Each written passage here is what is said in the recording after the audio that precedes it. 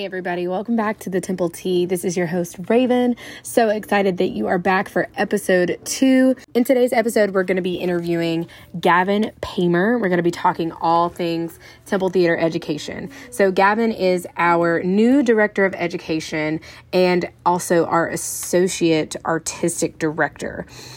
So Gavan is originally from Pittsburgh, PA, but now resides in Sanford. Thank you, Peggy Taphorn.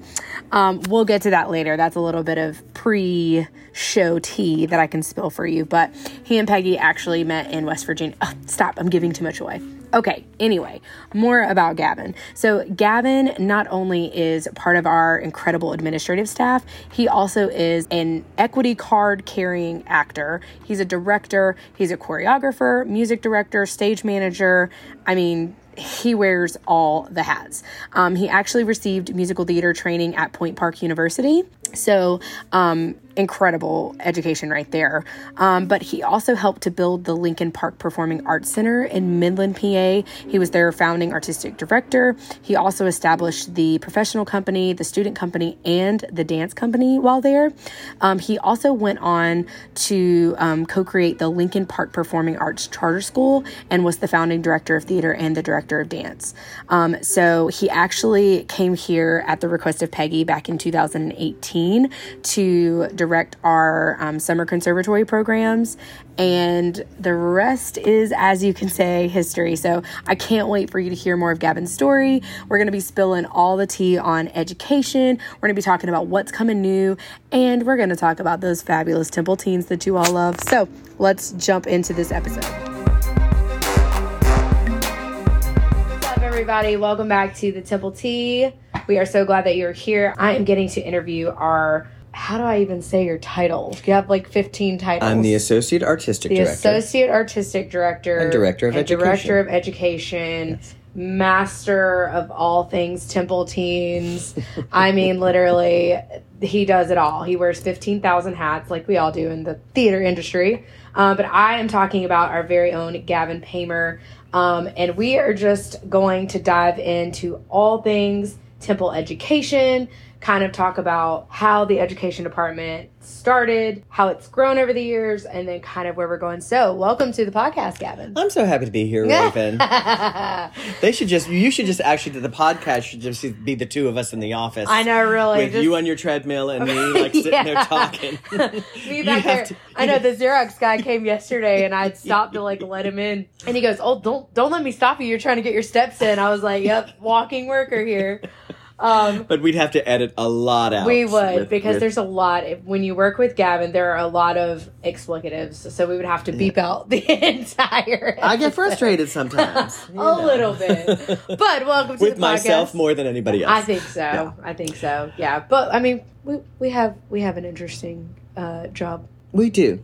Or job. And I love my job, and I love being here at the Temple, and I'm happy that Peggy invited me here. My first show here was in 2015 when I did The Addams Family, and I fell in love, and she said when she had a full-time job available for me, she'd bring me down, and she did, and I moved from Pennsylvania to North Carolina. I love it here. Especially on days like this, the weather is gorgeous. Oh my gosh, it's so pretty. It's beautiful. My sunrise walk this morning, I was just like, I don't even need a jacket. Right. It's great. It's perfect. It's wonderful. So let's dive into that. So let's talk about, we're going to start with your personal career because I want to let everybody know. I think people really don't know a lot of your story, kind of like with Peggy last week. People don't really know. So you're from Pittsburgh originally. Yeah, I grew up in a small town, small city called Beaver Falls. And most people across the country will know Beaver Falls because of Joe Namath. Joe Namath is our claim to fame. He, of course, was the famous quarterback for the Jets. Oh. And he still is a hometown favorite. Beaver Falls still loves him. But I grew up there, and I'm the youngest of 9. I have an identical... 9? Yeah, I have 8 brothers and sisters. Crap. Let's just pray for your mom. Right. We are a good Catholic family, Irish Catholic family. And I have 5 sisters and 3 brothers, and I have an identical twin brother. And in a small town, I started dancing at the age of 6. Thelma Muyo is my first dance teacher, and she taught... What inspired you to dance? Well, having a large family, on Saturday mornings, my mom would take all of my sisters to go to dance class, and my dad would take my brothers either fishing or bowling and doing something. Saturday morning was that recreation type thing. And when we were younger, my mom would just take us because when the girls were dancing, she would just watch us at the dance studio. And when I say dance studio, it truly was the basement of Thelma Muyo's house. Like, we literally learned how to dance in the basement of her house. And when you got tall enough and your head hit the beams, you were done with your dance lessons.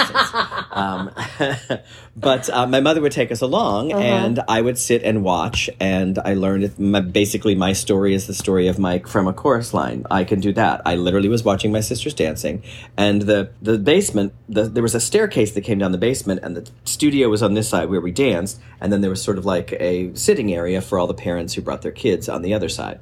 And I would sit on the stairs, and then when I would get up and dance, I would go to the other side and I would do all the dances that they were doing. And Thelma actually came over and saw that I was doing what they were doing, and she's like, "Do you want to do this?"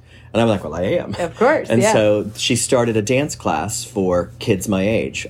And there were 4 boys in it and 4 girls. Aww. And so we did partner dancing. We did a lot of fun stuff. But we tap danced. We ballroom danced. We did everything. That's awesome. And we did that. And I was the only one, I think, that lasted through 14, 15, like in my high school days. And then, of course, Thelma got too old because she taught my mother as well. She was my mother's dance teacher. That's insane. And if you can imagine, she taught 7 of us because 7 of us took dance lessons. My twin brother had to take dance lessons. I had to play baseball. He had to play, he had to go to dance class. Your mom was like, "You're going to be well-rounded. You can pick later." Exactly. And, you know, I was a better baseball player than he was. And so eventually when he wanted to dance, I could quit baseball. And he was happy about that because I was better than he was. But anyway, But it wasn't until like high school, because Thelma taught my mother, and then she also taught 7 of us $2 a week for 7 of us to dance. And she was one of the greatest people in my lifetime, and one of the greatest influences in my life was Thelma Muyo. And she also taught us how to swim. She had a pool in her backyard, so we all learned how to swim. She was a great, great human being. So you started dancing at 6. Started dancing at 6. And then my sister, Laureen, who was my oldest sister, they started a community theater through our church, Christ the Divine Teacher Church, and she and Sam Rocco, who consequently, his mother was my piano teacher, another great influence on my life, they started doing shows, and we, as kids, were all in them at the church. And we did summer shows at the Broadhead Cultural Center, which was an outdoor amphitheater. So I started my career doing theater outdoors, which was fun. That's where that voice came from. Yeah, absolutely. Having to project. I'm going to project all the way to the back of that 1,200 seat amphitheater. Yeah. And so I did that, and then of course started doing shows at the age of 7. I think my first show was Little Abner in my sister's high school production, because, of course, Thelma did the choreography. So wait, we have to go back because I don't think people know. So you said you have 5 sisters, right? I have 5 sisters. Okay, and you said Laureen. You've got to give them all of their names, because the first time I heard this, I was like, there's no way this is real. We are good. It's a good Catholic family. Good Irish Catholic. It's Laureen, Eileen, Maureen. Oh, Laureen, Eileen, Kathleen. Forgot Kathleen. Laureen, Eileen, Kathleen, Maureen, John, Colleen, Kevin, Brian, Gavin. And every one of my sisters, their Christian name is Laureen Marie, Eileen Marie, Kathleen Marie, Maureen Marie, Colleen Marie. And my brothers are John Gavin, Kevin Gavin, Brian Gavin, and I'm Brian Gavin. But their confirmation names are Laureen Marie Treese, Eileen Marie Treese, Kathleen Marie Treese, Maureen Marie Treese, Colleen Marie Treese, John Gavin Patrick, Kevin Gavin Patrick, Brian Gavin Patrick, and I am Gavin Brian Lawrence. So I am the oddball in the family. I don't match anybody else. I could just imagine your mom at a certain point just going, "You get in here," because I mean that's a lot of names. Well, for the first, my twin brother and I were identical twins, and for the first 12 years of our lives, we answered to twin because they couldn't tell us apart. I mean, that we had ID bracelets that we wore on our legs when we were first born, when we were younger, and then we got older. We wore them up until probably first grade. We had ID bracelets on our arm, and my mother dressed us. As you can see, I'm wearing green today. My mother dressed me in greens, grays, and golds, and my brother Brian was in blues, browns, and blacks. So you could tell which one we were by what color we were wearing. Wow. Yeah. That is insane. Yeah, I've always wondered what that was like, because I mean, of course, that's a whole other podcast. Yeah, I was going to say having really twins, but then that was a great system that your mom came up with. And my sister lost though. 3 children, so there would have been 12 of us. Wow. Yeah. Mm-hmm. And this was from somebody who the doctors told her she would never have children.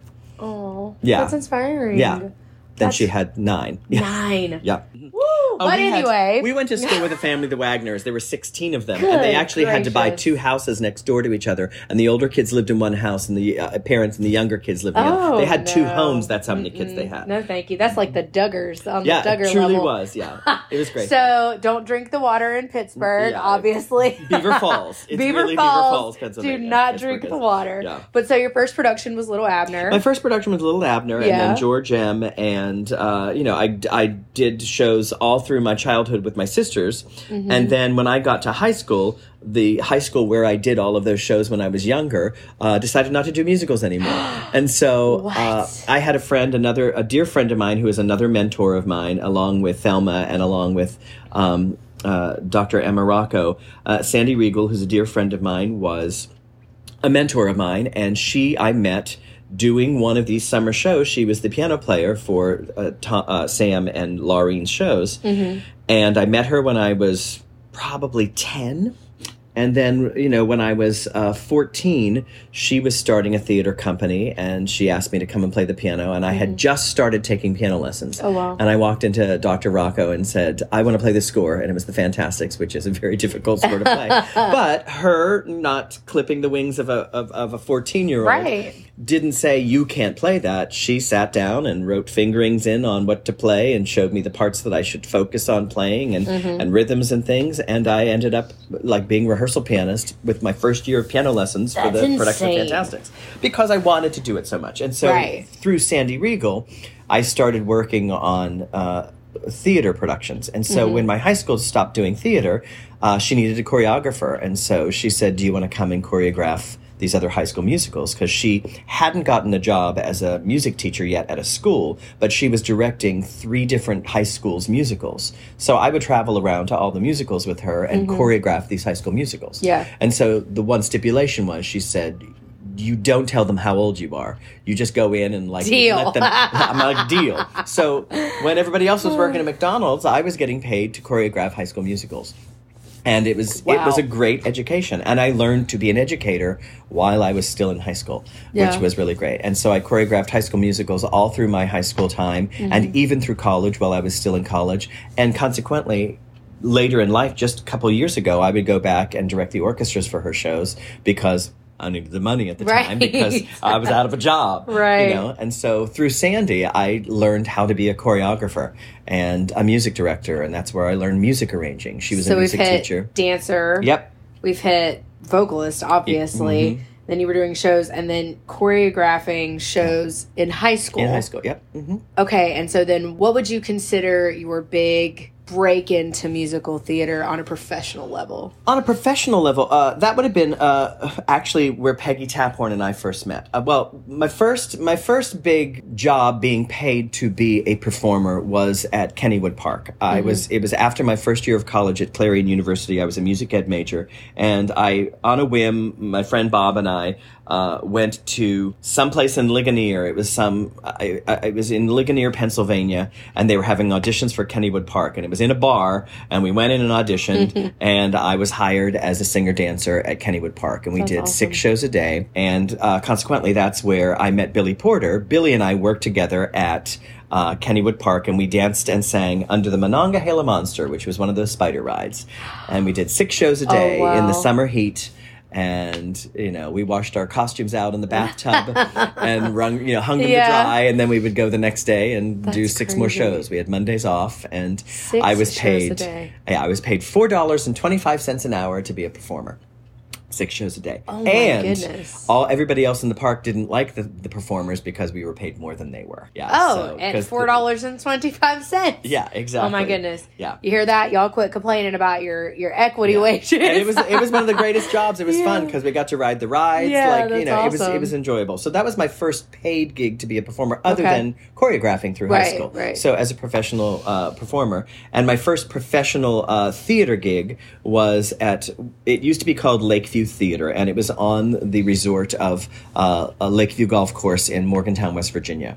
Oh, nice. And it is now West Virginia Public Theater, and that's actually where Peggy Taphorn and I met. Oh, but wow. I started at Lakeview Theater in a tent in the parking lot of a golf resort, doing 8 shows a week. My first 42nd Street was my first actual paid gig as a professional. But I transferred from Clarion University to Point Park University. It was Point Park College at the time, and it was the conservatory there, and they were affiliated with the Pittsburgh Playhouse. My freshman year of college, my first professional show was 42nd Street at the Pittsburgh Playhouse. Oh, wow. Yeah, and so I did 8 musicals while I was at college. I did 8 musicals while I was there, and they were all professional directors, choreographers from New York. I worked with Rob Marshall, I worked with Rob Ashford, Kathleen Marshall, Danny Herman. They were wonderful, wonderful directors and mentors, and it just happened to be at a really great time at Point Park University when the professional company was doing commercial theater. And that's where I cut my teeth, along with West Virginia Public Theater, where I got my first, that's where I also got my equity card. In 1989, I've been in the union for 31 years. Wow. And my first equity gig was playing George Cohan and George M. And I met Peggy Taphorn at West Virginia in, I think, 1990, which doesn't date us. But not at all. It was in a production of The Sound of Music, and she was Maria, and I was 22 and playing Friedrich. And at first, when I was cast, I was like so mad I wasn't playing Rolf. Right. But, you know, getting to meet Peggy and literally spending all of my time on stage with Peggy Taphorn was like a dream. Yeah. And to this day, it's still a dream to be on stage with Peggy. Yeah. I look forward to doing it in my way. We had a great time in 1776 together. Yeah, we, it's gonna be a lot of fun. We enjoy being on stage together. Yeah. And it started in 1990. So that experience with Peggy started I was that still in long the ago. ovary. Yeah, y'all have to remind me how old Peggy and I are. Thank you very much. But from that and doing shows at West Virginia Public Theater and the Pittsburgh Playhouse and doing shows around the Pittsburgh region, I graduated college, and then I got my I did a national tour while I was in college. I did the tour of 42nd Street, and then my big big break was getting the national tour of Cats, and I did that for 3.5 years off and on. That's over awesome. the span of 2 stints. And that was, back when Cats was still, it is still a phenomenon now, but it was still in the early stages. We were traveling the country. It was the Hamilton of its time. Yeah. It's not in theatrical structure, so don't tear me down for that. Yeah. But at the time, that was the show to see. It was one of the biggest road. shows. Yeah, absolutely. And so I was traveling with that show when we were still selling out every theater we went to. Crazy. And I spent a very long time with the show, and it was a lucrative time, and it was a fun time, and I made many friends. But I've worked in many regional theaters around the country and have done 3 tours and different things. I've choreographed 2 national tours. It was exciting. It was a good time. So that was my performing career. So when you were in college, did you actually go for theater education, or did you go for performance? I initially went for music education. Okay. And then again, another mentor of mine, there are angels that are put in your path in this world that sort of like gently nudge you or help you or say the right thing to you to put you where you belong. And I was at Clarion University, and I was a music ed major, and I was performing in all of the theater shows. Like, I auditioned for everything and had the bug. And she said, you cannot stay at this school, because if you stay at this school, you're going to be a big fish in a small pond and you won't grow. Yeah. And she handed me pamphlets to every top theater school at the time. And at the time, it was like Yale, Harvard, Point Park, CMU, and where Peggy went, Webster University. There were like 5 schools at the time. And I pointed at Point Park and said, I want to go there, because in high school I had seen shows at the Playhouse, and I was inspired by people who have become my friends since then.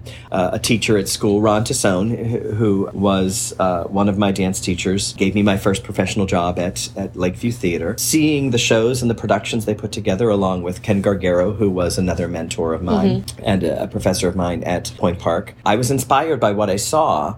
And so I said, I want to go to Point Park. And she helped me get into Point Park. Colleen Kelly said, get out of here. And had she not done that, I probably would be retiring from being a high school music teacher, which is not a horrible thing, because I still have that passion for education, but my performance path took me in a different place. And it was because someone said, you have a talent to do this, you should do it. Right. And so I did. And I still teach, I still perform, I still do those things. But, you know, my path is kind of all over the place, which is why I'm sort of a jack of all trades, master of none.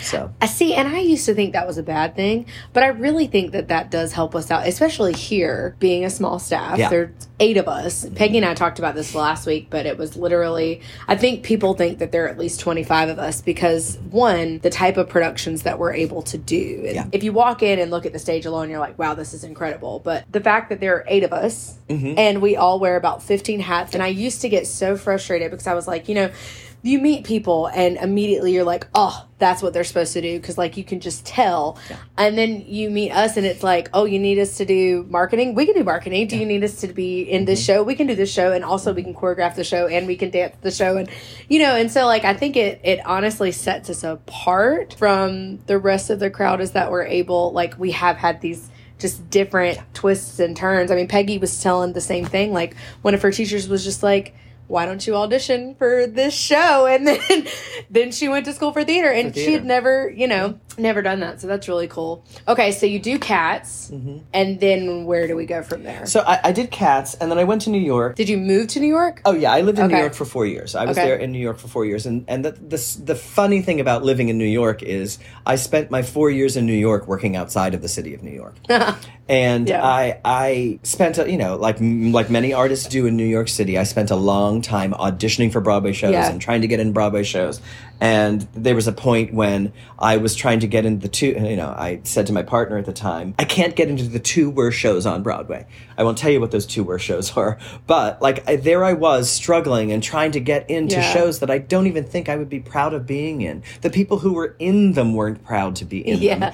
And there I was, like, going to my 4th callback for these shows and these things. And it was just so frustrating seeing my partner at the time's careers just taking off just because, you know, the opportunities presented himself at certain times and things. Right. And it was frustrating because I would go to auditions, spend 8 hours there auditioning for an audition, and he would walk in to meet me to go to dinner after my audition, and they would walk out of the studio and offer the job to him because they knew who he was. Yeah. After you spent that entire time literally impressing them in the studio, but then they're like, oh, there's somebody I know. I'm going to give them the job instead of you. And so I spent a lot of time outside the city of Pittsburgh, city of New York, working, and a lot of it was in Pittsburgh, but it was across the country. And I met some really wonderful people across the country working in theater. I was just fortunate when that time in New York, when it was the second time I left Cats. So I had gone after being in New York for about 4 years. I went back out on the road for Cats because I needed to work. I needed to be employed. And it's, you know, as ridiculous as it sounds, I was like Cassie standing on a line in front of the producers of Cats going, give me a job again. Yeah. Because they were like, why are you back here? And I was like, I need to work. Yeah. And so I was fortunate that they put me back out on the road. And, you know, because everybody wants to move into the Broadway company. Well, the person who played my role in New York never left, so I never got to move to the New York company. Yeah. But I went back out on the road, I made some more money, and when I went to New York, I looked at all of the money I had saved and thought, this money will be gone in a year, or I could move back to Pittsburgh and live comfortably for a very long time on the money I made on the road. And it just so happened that a mentor of mine from Point Park, Ken Gargaro, I helped him start a company back in 1990. Our first show was Joseph and the Amazing Technicolor Dreamcoat, which I've done 13 times. 13? 13 times. I've done the show 13 times. But our first production together at Gargaro Productions was Joseph and the Amazing Technicolor Dreamcoat. And I choreographed that for him and sequenced the entire show so he could use tracks. Right. I personally sequenced all the music. That's crazy. And we used tracks. And that was when it used to be on cassette tape, by the way. Flip to side B. Right. Flip to side B, frac 2. And that was the first production, and then I choreographed his production of The Sound of Music. The second season his company was open, and then, of course, I went on the road. Right. Well, after I had finished in 1998, I came back to Pittsburgh, and the company it was still Gargaro Productions at the time. And over the course of time, I had gone back, and no, I don't think I did shows for him when I was on the road. I can't remember that. But when I came back, it was 1998. I know he offered me a production of Music Man, and I directed. That was my first time directing was a production of Music Man at Gargaro Productions, which is now Pittsburgh Musical Theater. And so he said, if you come back to Pittsburgh, much like Peggy, he said, if you come back to Pittsburgh, you could teach at Studio G, and you could do shows, you can direct, you can choreograph. And that's what I did. I moved myself back from New York to Pittsburgh, and I started working for Gargaro Productions, and I did his summer camps. And then from there, I moved into the artistic position, and I was the associate artistic director for a couple of years. And then eventually I took over as artistic director and went through some very difficult times with the organization because they were struggling financially. And it was my participation that helped keep the company open, which is why they're still here after 30 years. They're still surviving. And I was there, and I left Pittsburgh Musical Theater in 2004 was my last year with them. And I did many shows with them, directed a lot of shows, did one national tour. We produced one national tour, The Goodbye Girl, with Eddie Mecca and Connie Salutis. Eddie Mecca, from God Rest His Soul, from Laverne and Shirley show. I choreographed him in that national tour, and that was co-produced by Pittsburgh Musical Theater. And then I moved from Pittsburgh Musical Theater to Pittsburgh CLO. I had worked with them over the course of time, but they were opening a new theater, so I was the production stage manager for their first production of Forever Plaid. So I got to work with Guy Stroman, who was one of the original Plaids, who did an amazing production of Forever Plaid, and I stage managed that. And while I was working on Forever Plaid, I was hired near my hometown in Midland, Pennsylvania, which is just about 15 minutes from Beaver Falls. They were creating a brand new performing arts facility. And as I was driving past these nuclear power plant to go to my interview, I thought, these people are crazy building something all the way out here. Nobody's going to come to this. And then I saw the plans, because I drove up to, basically a pile of dirt and a couple of steel beams. So they had already started the process of building. And I walked in and saw the plans and thought, I will be crazy if I'm not part of this organization. So I took the job as artistic director. I was the founding artistic director of Lincoln Park Performing Arts Center and the Lincoln Park Performing Arts Charter School. I was the founding director of theater there. And so I did that for 12 years. And so that's where I helped build a $30 million performing arts facility. And I also helped create a high school for performing arts, which, people are crazy to do it, but I was one of the founding members of it. And the school still has 750 kids. It's thriving. It opened in 2006, and it's a beautiful facility. And circumstances out of my control caused me to leave that organization. And that's when I was out of work and found myself, like, in 2015 saying, what am I going to do now? Do I move back to New York? And you talk about that jack of all trades, master of none. That's when you pull upon all of those things and your skills, because you start musical directing again, and you direct here and you direct there, and you work at the Cinemark, and you sell tickets at the movie theater, and you play piano at Point Park University. You join their music staff, and you start using all of your skills to survive, because you start working at a place where you think you're going to retire, and then life throws a curveball. And it does that. Everybody has those moments in their life where something is thrown at them, where you deal with it and move on. And fortunately for me, it's nothing as horrible as cancer or an illness or tragedy. It literally was, I lost a job. But it was a very important job to me, and it was a precious job, and I appreciate and am proud of the work that I did there. But it was someone like Peggy who reached out to me and said, because I was at a very, very low place. And it was Peggy who was one of the first people that reached out and said, hey, come do a show for me. Yeah, I was going to ask, so how in the world did you end up in Sanford? Well, it was because I was out of work, and I was back, and I was fortunate because I did a lot of wonderful work at Pittsburgh Civic Light. It's Pittsburgh CLO now, and I did a lot of work. I did their Christmas Carol for 7 years there. I've done over 25 shows, doing shows for them, either stage managing. I choreographed My Way, a production of My Way for their cabaret. I worked on a production of Xanadu, but I've done numerous shows and have worked with some incredible directors, choreographers, and major stars at Pittsburgh CLO. And I also worked at the Pittsburgh Public Theater, the Pittsburgh Playhouse. I've been very fortunate to, Pittsburgh is a really big theater town. And there's a lot of talent that came out of Pittsburgh. And I've worked with some incredible people in my career there. But it got to a point where I was stagnating because I was reaching a point in my life that none of us really want to admit to. But once you get older and you get to a point where the business becomes younger, you have to start facing some hard realities. possibilities, Yeah. you know.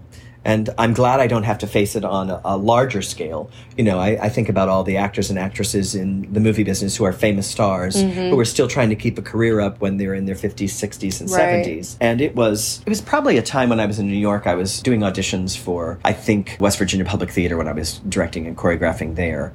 I saw this woman who was in her 70s with her bags, and her backstage was back time when backstage was a paper and you didn't read it online. And she was going to an audition. She was in her 70s, like still hoofing it and going. And I thought to myself, I don't want to be that person in New York City. I don't want to be that age and not have a life and a family. And so that's when I went into arts administration. That's when, because Ken offered me a job, and I thought, okay, I'm going to do something that's going to be a little more stable. Yeah. So being in the administrative side of it. So when I lost my job in 2015, Peggy was the first person that reached out to me and said, hey, come do a show. And she offered me Alfred Doolittle and My Fair Lady, and I thought, I'm not old enough to play Alfred Doolittle. But apparently I am. There's a funny story that my friend Sharon and I share. I was offered the role of Huckleberry in The Fantastics at the Pittsburgh Public Theater. Ted Pappas sent me a lovely email and said, we'd love for you to come and play Huckleberry. And I said to my friend Sharon, you know, I'm flattered. I'm not old enough to be like Matt's dad in this show. And Sharon's response to me was, you're really bad at math. You are clearly old enough to have a 20-year-old. And I realized... You're like, ow. Oh, I was like, I'm 47. Oh, yeah, you're old enough to have a 20-year-old. That's starting late. But it's that part of your career that we all deal with. Right. That you realize that you're no longer Matt in the Fantastics. You are Matt's dad. And you are no longer Seymour in Little Shop of Horrors. You're Mr. Mushnick. You know, and that happened to me when I was 27, because being 5'7", I have the voice of a leading man, but I have the physicality of a teenager. And then when you get past being the age to be the teenager and you're not playing Tommy Gillis anymore, you have to eventually graduate to being one of the salesmen in The Music Man, or, you know, in the Barbershop Quartet. Right. And because you don't get to play Harold Hill, all the young roles that you get to play, all the dancing roles that you're right for, pass you by. I have a really great cabaret act that I'm going to do someday that is called Pass Me By, which is all the roles that I never got to play. Because when you're an 8-year-old and you want to play Oliver, but your twin brother doesn't want to play Oliver, and they don't want to give it to you because they don't want to slight him, you know, and you don't get to play Oliver, and you don't get to play Winthrop in The Music Man because your twin brother doesn't want to play Winthrop, so you can't trade the roles, so you end up just being like random two twins in the cast. I'm not bitter about it. It doesn't sound like there were a lot of roles growing up that I wanted to play that I never got to play because my twin brother didn't want to. Oh, geez. You know, but then there are roles in your career that's like, oh, I wish I could have played that at some time. So did you come for My Fair Lady? Well, no. I didn't come for My Fair Lady because I had a little too many speeding tickets and my license was revoked. Geez. So at the lowest of low of my life... So that's a little tea for you. Gavin can't drive. No, I can drive. I can drive. The problem is that you can't legally drive. No. Speed limits. I can legally drive. No, but my license was revoked, and so I couldn't actually get here because I couldn't drive down here. So when I took my test again, when I walked into that room with like a bunch of people who had DUIs and had their license revoked, and a high school teenager with a lead foot, like a high school cheerleader with a lead foot, and took my test again and got my license back, I could drive down to Sanford. And that's when I came down to play Uncle Fester in The Addams Family. And so that was my first show here. And I fell in love with the theater. And so that was Peggy sending it, reaching out to me and saying, get out of the funk you're in and come here and do some theater. And I had a blast. And it was wonderful. I met, again, wonderful people who I am still very involved with. And I met and saw what the Temple does. Yeah. And what Peggy has done here. And I was like, I think I want to be a part of that. So she invited me back in 2016 to direct and choreograph Anything Goes. So I got to direct and choreograph that, which was a lot of fun. And then she asked me to come back for, it was Beauty and the Beast, which is still my favorite experience here at Temple Theater. It was beautiful. Again, love every person in that cast. We had such a great time doing the show. And I choreographed that and played Cogsworth. And it was one of those times where Peggy was like, I need help. And I was like, I'll come and help. And then from that production, Peggy was cast in Mamma Mia, and she needed somebody to run the summer conservatories. And I was hired at Pittsburgh CLO to do their entire summer season. And she said, please come down here and do it. And I had sworn off education for a while because after 12 years of being in education, building a school, bitter. I was a little bitter about it. And she said, no, just come down here. You're the right person for this job. And so I did, and again, fell in love with the students here, fell in love with the experience. It was a great summer. That was the summer we did Aladdin Jr. We did How to Eat Like a Child, which is still a great experience. We did Into the Woods with the teens, and our Shakespeare that summer was A Midsummer Night's Dream. And it was a great, great, great time. So then from there, I did 1776, and then when Peggy had time, she said, I have a full-time job for you. You want to be the marketing director? And I had known what marketing directors do because I was an artistic director and I knew how to shape those things and to guide that. And it was a full-time job. And my partner Alva came down during the summer, and my sister Kathleen came to visit me during 1776. And both of them said, I've never seen you happier. You know, because they saw me at my lowest point, too. Yeah, absolutely. And it was the temple that sort of like pulled me out of the depression and funk I was going through. And so it was time to move. And also that summer with the kids here at the temple made me realize that educating kids is what I like doing, and it's what I should be doing. Exactly. In addition to the performing and directing. It was a part of me that was gone and sort of, behind me. But Peggy made me realize that this is what I should be doing. And so I've been here, and it's been great. And so I was the marketing director, and then you came along, which makes life so much better for me. You came along, and Peggy started looking. We recently lost our former artistic director. Our former education director decided to move back to a job that she was at before. Peggy was looking for a new education director, and I walked into her office and said, stop looking for an education director. I'll do it. And she said, well, I'm finally glad you came to that realization. Yeah. Because she had offered me the job when I first lost the job. And she said, come here. And I just wasn't ready to do it. And so after turning it down 5 times, you're just a little hard-headed, huh? A little stubborn? Just a little stubborn? Just a little stubborn? Yeah, you don't know that at all. You have no... Piece number 2. Gavan Pamer is so stubborn. I'm Irish and a Leo. It's a double whammy, for goodness But sakes. it has worked out in our favor here at the theater because... this is, I guess, where we can kind of segue into the growth of the education department. So I know when I started here at the theater taking our education programs, that was in 2006, I think, was my first experience here. And we had one summer conservatory. Yeah. It was one summer conservatory. Yeah. Everyone was fighting for spots. And, that was it. Yeah. And then it grew to...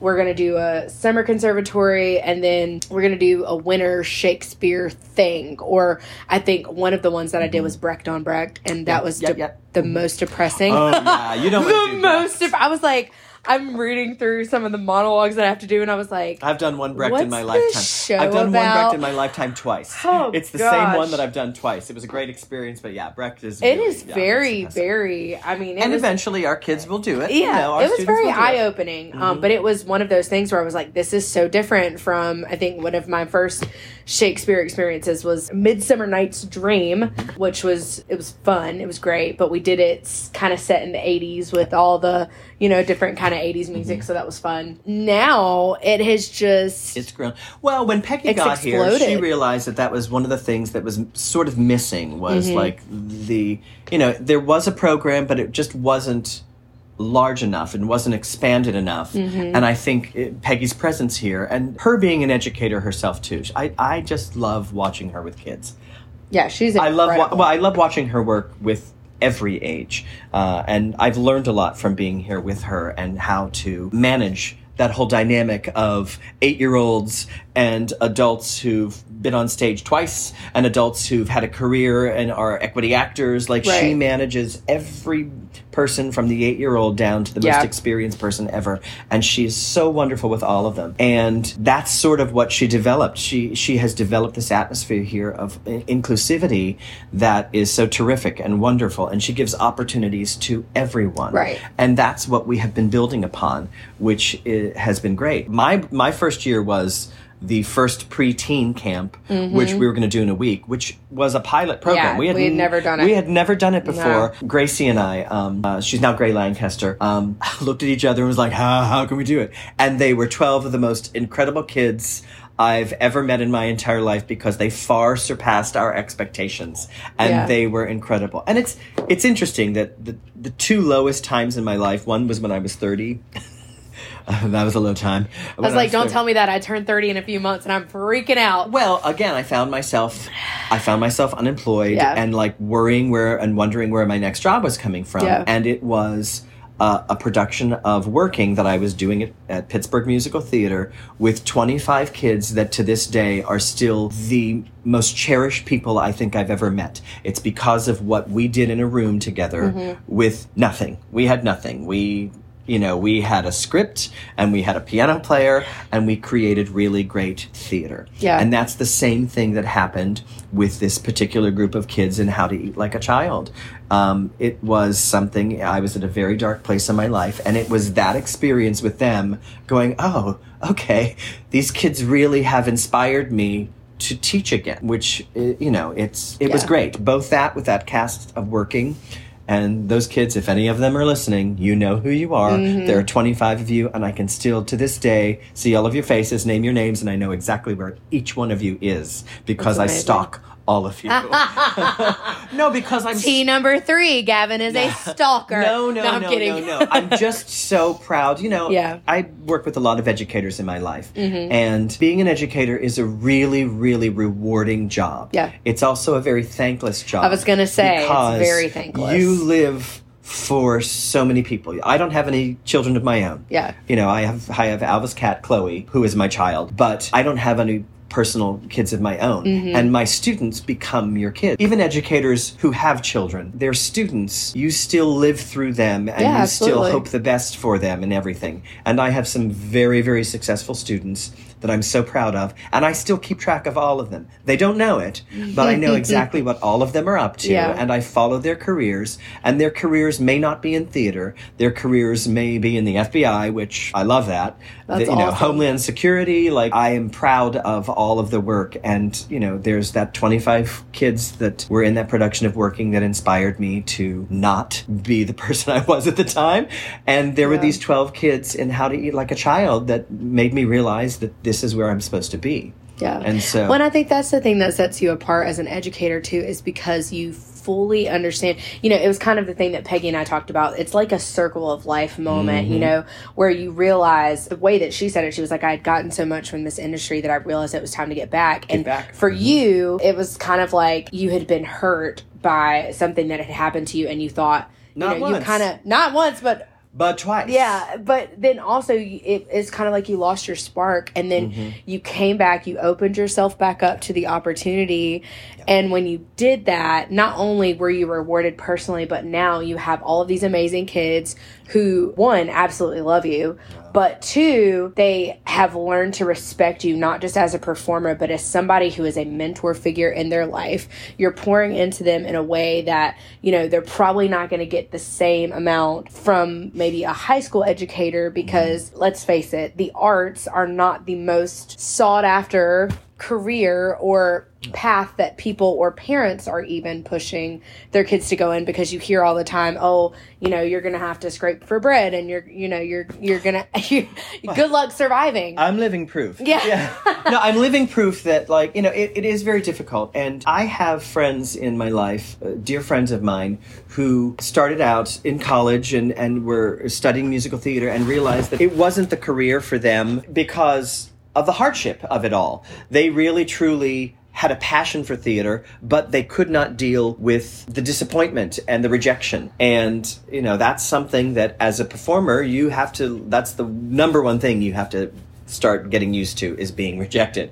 And, in my personal experience, there were 2 major setbacks in my life that caused me to rethink it all. And it was actually theater, and it was actually students and being an educator that helped pull me from that. And that's why it's so nice being here and being inspired again to do what I love and be a part of that passion again. Having come from that point of being rejected and basically being rejected twice, or having something that you're passionate about being taken away from you. Yeah. I learned from a friend a long time ago that you can still have theater in your life, and you can have a career. You can have a career in something else and be a school psychologist or be a personal therapist and live an entire life and do theater on the side. Absolutely. And I don't, most of the kids I educated, especially at Lincoln Park, I was there for 12 years. I would say out of the, 12 years of kids, 100 kids a year, out of those 1,200 kids, I would say probably 10 to 15 really have a career doing theater. And the rest of them have really successful careers, but their theater education has helped make them successful in their careers. Absolutely. And that's why even the classes we do here at the Temple, seeing the personal growth of a lot of these students, just as a performer, one, is really astonishing, but then also seeing them as well-rounded human beings.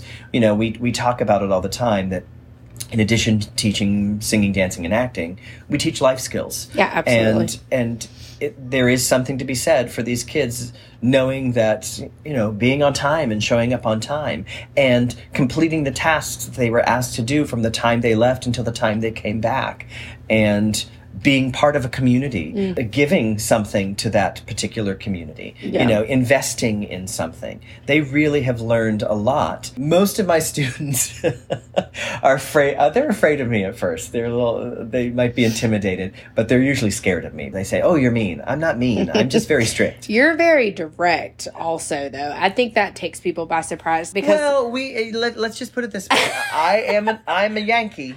Yeah, I was going to say, it's different here in the South. Here's the thing. Here's a little Temple tea. There's one thing in my life that I really can't abide by, and it's people who lie to me. Yeah. And I've been lied to too much in my life, and so liars are the worst on my list. Yeah. And here in the South, I've realized that people don't like to hear the truth. I will always tell the truth. Yeah. I will always tell my students the truth. Mm-hmm. But also, on that same thing, I'm never going to squelch their desires and dreams. Right. Because at this age, they should desire and dream about being on Broadway. Yeah. Do I hope and wish that for them? Yes. I do. But they also need a sense of reality. I'm never going to tell them no. I will do everything in my power to help them achieve what they want to achieve. But at the same time, they also have to know the harsh realities of how hard it is to achieve that. Yeah, absolutely. And sometimes it takes more than talent. It takes more drive and stamina to get to that point than it really is about, I'm the most talented person in the world. There are a lot of talented people who have not made it. And I've seen a lot of people whose careers, like I sit there and watch people on stage and think, I know 10 other people who would be better at this that have now decided to start a career in something else because they just, their soul couldn't take the disappointment and the rejection. And that is a hard thing to deal with. And again, most of the classes I teach and most of the things that I do, I'm not training these kids to be on Broadway. I'm training them to have confidence, to enjoy and explore a passion they might have. I was that weird, stupid, wacky kid at 13 who listened to nothing but musical theater or cast recordings.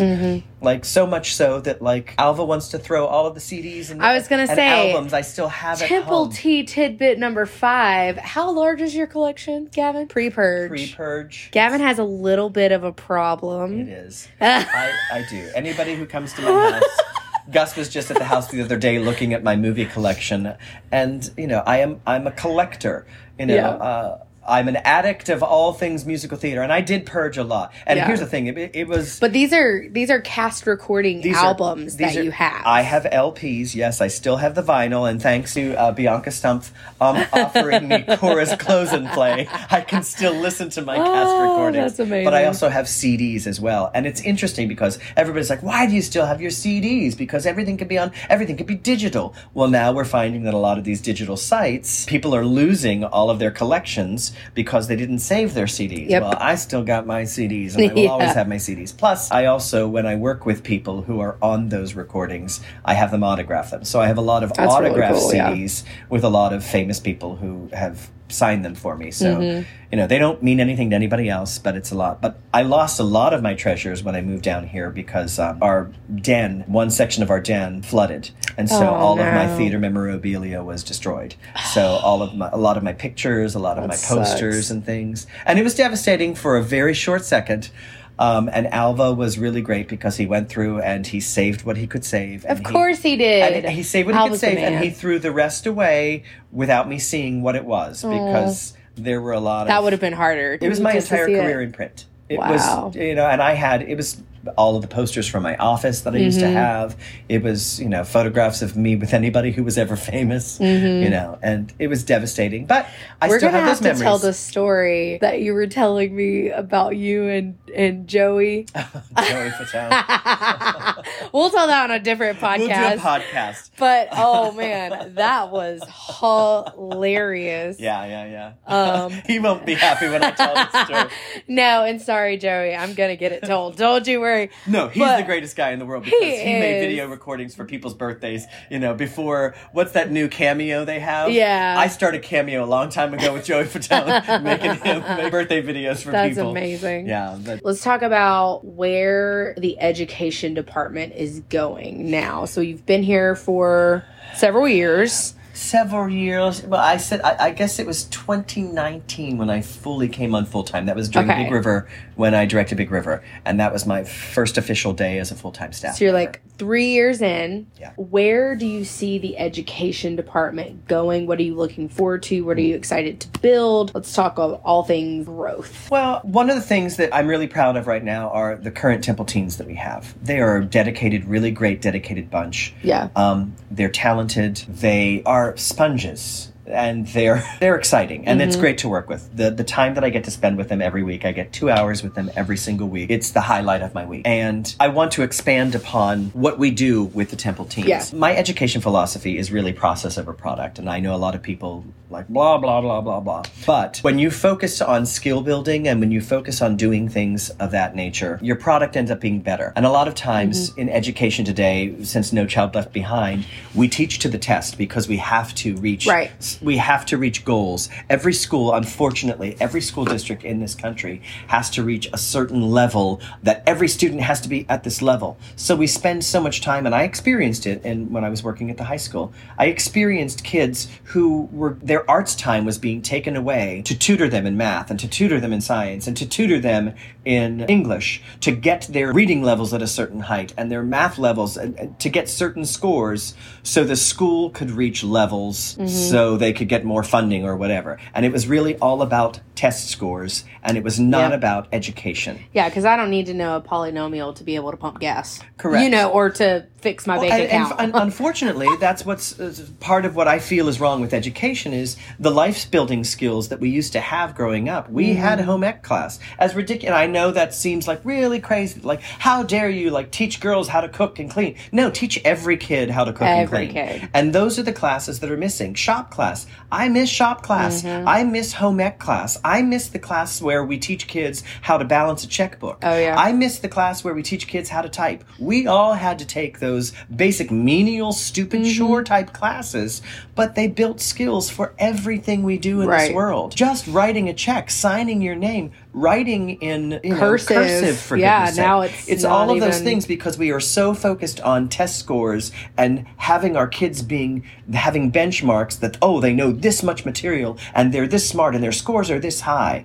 It's the same thing with the SATs and the ACTs getting into college. Most kids that I know, test scores don't mean anything anymore. No. Most of the grades that we get in school, in life, nobody ever says, let me look at your transcripts from school. Nobody ever says that when they're interviewing you for a job. And I'm not saying, kids, if you're listening, I'm not saying that grades are not good. You should strive to be the best that you can be. But I think the arts have been put by the wayside. The arts really open a child's mind. Right. It helps with math. It helps with science. It helps with history. It helps thinking. Yeah, I was reading a statistic the other day that was talking about students that have some sort of continuous arts education are 68% more likely to be more successful adults. Absolutely. I was like, that's insane to me. Absolutely. Because that's a very small tweak that we could make. You know what I mean? Yeah. Like, that's something we could actually achievably do, is just making sure that children... I think you were the one that told me that there's a statistic out there right now that if a child doesn't see live theater by the age of 11, they never will. They will never participate in it because it's and just that's something... crazy. But in our society... But think about it. We are attached to our phones so much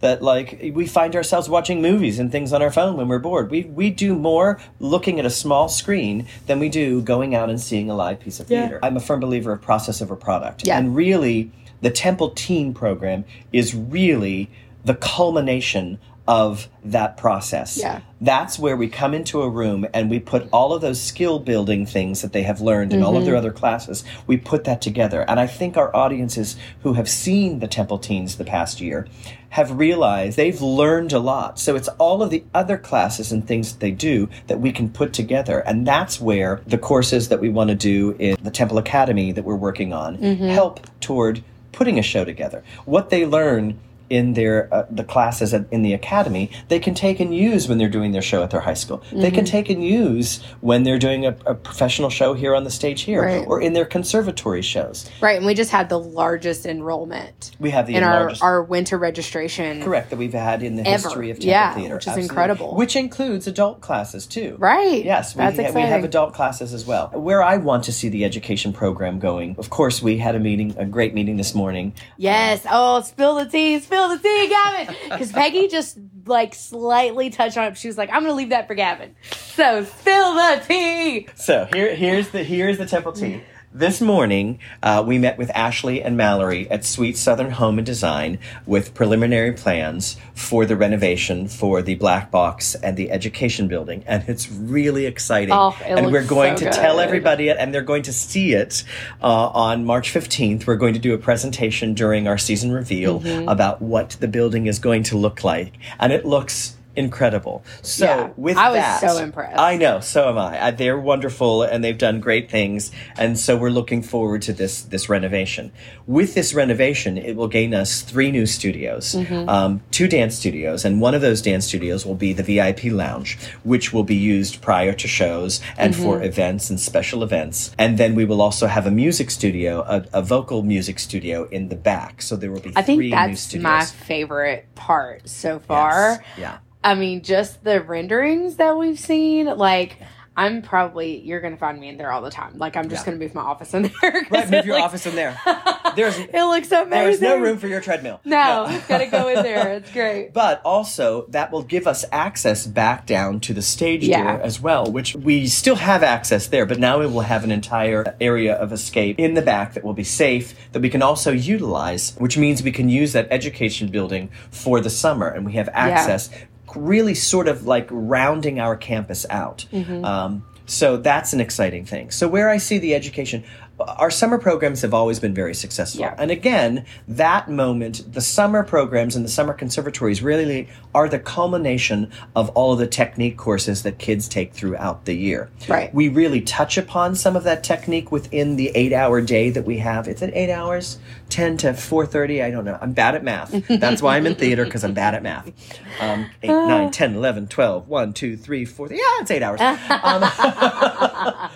No, it's 10, 11, 12, 1, 2, 3, 4, 30. Okay, it's 6.5 hours. Oh my goodness. So yeah, I'm counting on my fingers. 6.5 hours during the summer, and that really is, we touch upon some of those technique courses. We really do touch upon those technique courses during the Shakespeare week. That's a 3-week camp, and if all of the camps could be 3 weeks and we could be that intensive with them, that would be great. But we still manage either in 1 week or 2 weeks to produce a full musical with the students, and that is really teaching the rehearsal process and performance process. Right. That's our very successful summer conservatory. And we have 5 conservatories over the summer, and they're really exciting shows this summer. I'm excited for everybody. The Temple Teens know what they are, so do not try to wiggle it out of them, because they are sworn to secrecy. You can find out in 13 days. 13 days you can find out what it is. 13 days. So we have the very successful summer conservatory, and we have our wonderful classes with the academy class. I'm really looking forward to creating, I have half-day program like I had in Pittsburgh.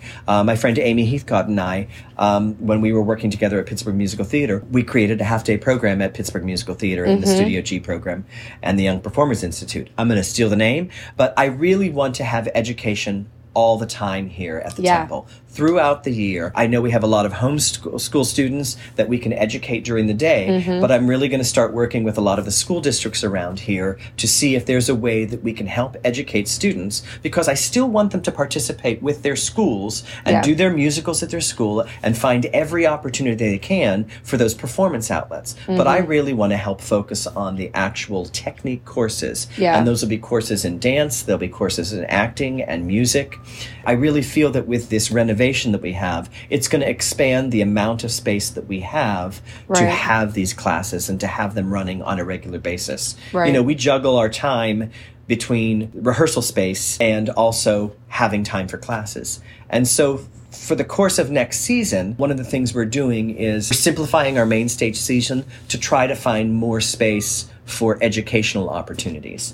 So we're looking to expand and have a fall conservatory and also have a spring conservatory. And maybe not focus on the musical aspect, large musical. We're going to do things, maybe a play here and there, but try to find diversity in what we do within the education department. And I'm thrilled to move forward with it. I'm excited that Peggy has been a part of it since I took over as the education director. And we have a lot of exciting things happening. We do. And I think the cool thing, I mean, say whatever you want about Sanford and small town, but I think what excites me most about it, going through the public education system and, you know, doing the musicals at Lee Senior for life, go Jackets. Sorry, Southern, you suck. I'm just kidding. We'll cut that out. But anyway. No, you won't. And I won't.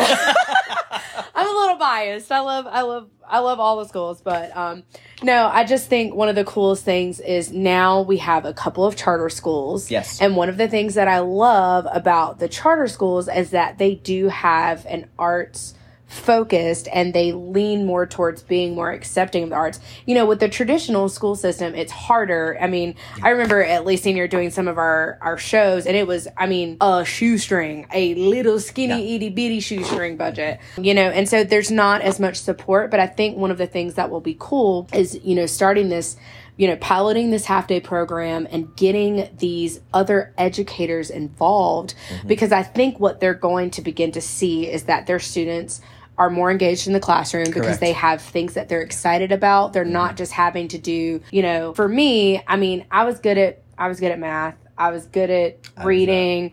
I was a good student. Geometry, that was a whole nother, shapes. That was the worst for me too. Yeah, shapes to me, that was my first C, and I think I cried my eyeballs out, like, and my parents were like, it's okay, and I was like, no, it's a C! That's terrible! You know, if only they would have known. But, you know, I think what they're going to begin to see is that the students that are going to be taking our programs are going to be more engaged in their classroom. They're going to be more excited about school because they have something to look forward to afterwards. You know, I think they're going to see these more well-rounded individuals in and out of the classroom. And I think it's going to be an awesome opportunity for other students who maybe have never heard of the Temple Theater. You know, I was introduced to the Temple Theater by someone that I went to school with. I've lived in Sanford my entire life, except for a couple years in college in Tennessee. But I was introduced by someone who was doing the conservatory camps, and had that friend not told me about Temple Theater, I never would have known, because I just wouldn't have known. And so I think this is going to be a really cool opportunity for us to really show this community what an awesome thing we have here. And I'm really excited that you're doing it, because just with you've shown me some of the productions from, I'm like, those aren't adults. No, they're not adults. Those are all teenagers. No, but that is truly a product. Yeah. That is the product of process over product. Yeah. And one of the other things that I know a lot of parents who might be listening to the podcast, a lot of people in general don't know what we learn. And even the educators that I work with back in Pennsylvania didn't know what we do in the arts and what type of things we do in a classroom. Yeah. My classes are really very structured, and they are there is a very strict curriculum to what we do. I have built a curriculum over the past 15 years of these courses. And I know everybody thinks it's just a bunch of fun and games and you go and play act and you do those things and you go. It really is. There's a lot more science to theater, and there's a lot more structure to it. It's the same thing with dance classes. Oh, they just go and like dance about. No, there's a lot more academia when it comes to learning the arts. And a lot of the courses that I will be starting are based in academia. Yeah. And that is what some of my students now realize. It's like, oh, you want me to bring a notebook and a pencil and take notes? Right. Yeah, I do, because there are many things that you can learn and many life lessons you learn that you can apply to everything. Absolutely. So a lot of these courses, these are really true academic courses in the arts. Yeah. And that's what we are striving toward. Right. You know, the skill building that comes with the arts, you know, it's a craft. You can ride so much on talent, but there is a lot of skill that you need to have on how to use that talent. And more often than not, the kids who work on their skill building and work on the skills in arts succeed more than the kids who have infinitely more talent than them, because there's only so much your talent will take you. Yeah. And these courses are built, and we've seen it with a lot of our students here. We've seen the growth that they've made in simple motor skills, for goodness sakes. But it's amazing what a ballet class can do, or a jazz class can do for someone's physicality and for their confidence and how they hold themselves and how they stand. What an acting class can do for their confidence in speaking with people or introducing themselves to people. Yeah. So I really am focusing a lot of our courses more toward the academia of the arts. And I don't want that to scare anyone off, because we still do have fun. I am one of those people, my friend Sharon and I, she's a educator friend of mine that I've known since college. We went to college together, she and her husband Tom. We worked together at Lincoln Park. We find the fun in the work, and that's how Peggy is too. Yeah, absolutely. Peggy finds the fun and the joy in the work. My favorite place to be is in a studio creating. The performance aspect of it is the icing on the cake. Right. I like the actual making and putting the ingredients together in a studio. It's my favorite place to be, which is why these new studios that we're building are going to be such a wonderful atmosphere to be in. I came from a $30 million performing arts facility, and I told all of my students they were spoiled because they were never going to be in anything that pretty ever again. And they never were. And it's nice because, you know, going to the other facility where we're doing Always Patsy Cline, it's beautiful and it's pristine and it's new and fresh and fun. I still love the Temple. I still love the history we have at the Temple. I still love the intimacy of our theater, and it's a beautiful space to be in. We're going to create more and grow and build upon that, and, you know, have safe, wonderful environment where everybody can, you know, our patrons can enjoy it, our students can enjoy it, the teachers can enjoy it, the community can enjoy it by coming in, because we rent the space out as well. But I'm looking forward to what and how we're going to expand on the education department, because I can already see those seeds being planted with these kids and seeing them starting to enjoy the work as well, because they've reaped the benefits and see the reward at the end of the process. And they're better because of it. And I appreciate them recognizing the amount of work and the amount of dedication and time they have to put in to succeed. And it's a philosophy, and it's a whole mindset, but it's still joyful and it's still wonderful. And I am blessed that Peggy asked me to be here. I am thankful that she saved my life. I say it all the time. Well, I think one of the things that I super appreciate about your philosophy in teaching our kids is that you do focus on the process over the final product. The final product is going to be great if you do the work. I was reading a quote the other day that said, if you strive to be 1% better. I think people always think that you have to make these gigantic leaps and bounds to be considered making any kind of progress. And I literally was reading, and it said, if you strive to be 1% better every day, by the end of the year, you're going to be 37% better. Like, it sounds dumb. Like, it's like, okay, if I just make my bed this morning, then my bedroom will be a little bit cleaner, you know, or if I just practice this monologue for 5 minutes today. Okay, well, at the end of the week, you have 30 minutes, 35 minutes that you've put into this monologue. You probably haven't memorized by this point. And then you can go into working on character. And then you can, you know, but that's literally 5 minutes a day. 5 minutes to warm up before this, or 5 minutes of practicing your dance routine, or you know what I'm saying? If you strive to get just a little bit better, it doesn't have to be, leaps and bounds. And that's why I love that we offer these academy classes, because it really is, you're getting just a little bit better. And then by the time the next academy rolls around, you're going to get just a little bit better. And then the cool thing, I mean, just an example off the top of my head, is we had one of our Temple teens, Eva Ann, who just was on a main stage product. She played an incredible role. On the show. On our main stage. And that is the power of arts education. I think when I first met her, she was this little shy.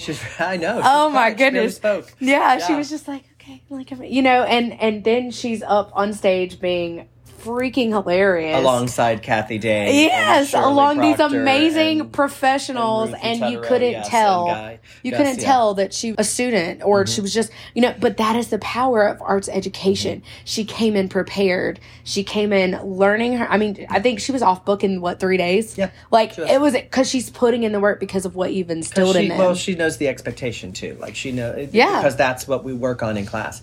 And you touched on something, which is the continuity in all of it. It's the continuity in trading. I learned that from Ken Gargaro, one of my mentors. It's the continuity. You can't be a better musician or a better piano player if you only practice every once in a while. You have to have a consistency. It's the same thing with dance. It's the same thing when you work out.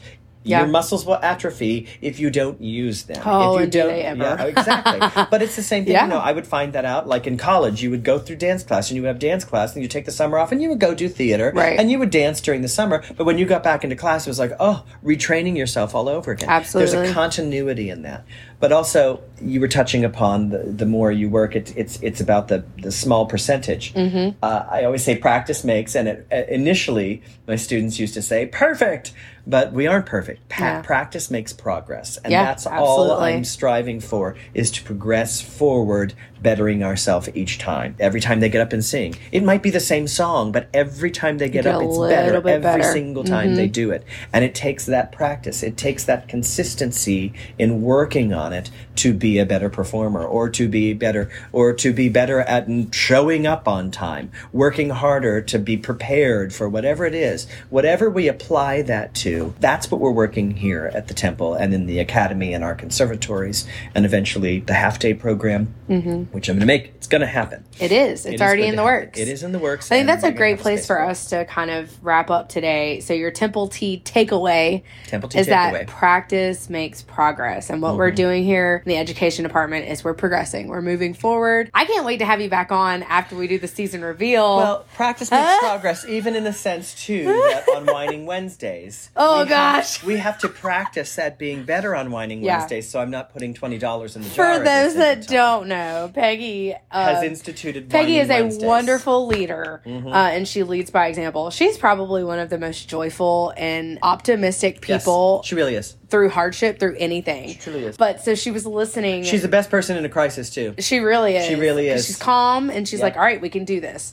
But I think she was listening to a podcast or something. Probably Oprah Winfrey. Yeah, probably Oprah. Thank you, Oprah, for our freaking Whining Wednesday jar. But so she implemented no Whining Wednesdays. And so we have this massive jar, and every time you whine, you got to put $1 in the jar. And so it's really just saving up so we can go get margaritas and tacos. Yeah, right. But the whole philosophy of practice makes progress can be applied to anything. It really can. It really. And the cool thing is, I think where we're headed, we have such a rich history to pull from just the education department alone.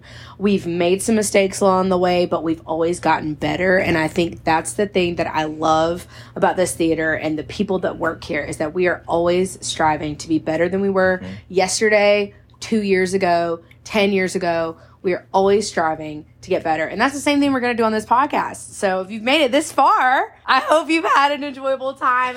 The podcast is going to get better and better. And we hope that you'll just continue to share, put the news out there about the Temple T. This podcast has been fun. It has been. And I look forward to the next time we get to meet and talk about specific certain things about, because we can tell, because this was like the generalization of everything. Right. The end all be all. Yeah. Because I could tell you all the famous famous fun stories, and I have great theater stories. I'm telling you, I want to do one. I want to do a podcast with you and Peggy together and just tell about the Pevy. The Pevy and Gavin Chronicles. Peffy, there it is. Peffy and Gavin Chronicles, because you guys have had such an incredible... Popcorn. She's my Peggy popcorn. Yeah, you're popcorn. Mm-hmm. But thank you guys so much for listening. Gavin, thanks for being on the podcast. Thank you. This was fun. We're definitely going to have you back after the season reveal, because I know you are just dying. Oh, I almost slipped the other day. Did you? I almost slipped in front of some parents yesterday. I almost said something that I shouldn't have said, and I didn't. So Temple Teens, I did not slip. Yeah, don't slip. If you're talking to your parents, don't do it. Thank you so much for having us. And thank you guys for listening to the podcast. If you could do us one favor, just one small favor before you click off, before the music starts playing. I know it's really happy music. Share this podcast. You don't even have to say anything. Literally just hit that share button so that people know where we are. I was looking at stats the other day, and we're already being listened to in 10 different states, in 2 countries. Excellent. So hello to our German friends. I don't know how to say it. Peggy was like, my people. But thank you guys. Thank you guys so much for listening, and we will see you in just 2 more weeks. We're going to release a new episode every other Friday.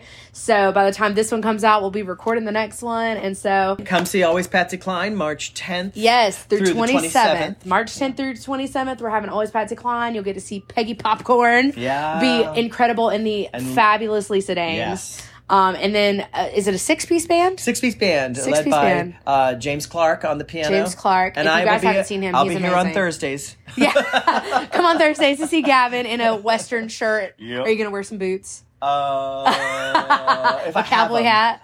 If I have a cowboy hat, there you I'll go. wear a cowboy hat. But thank you guys so much. We'll see you next time.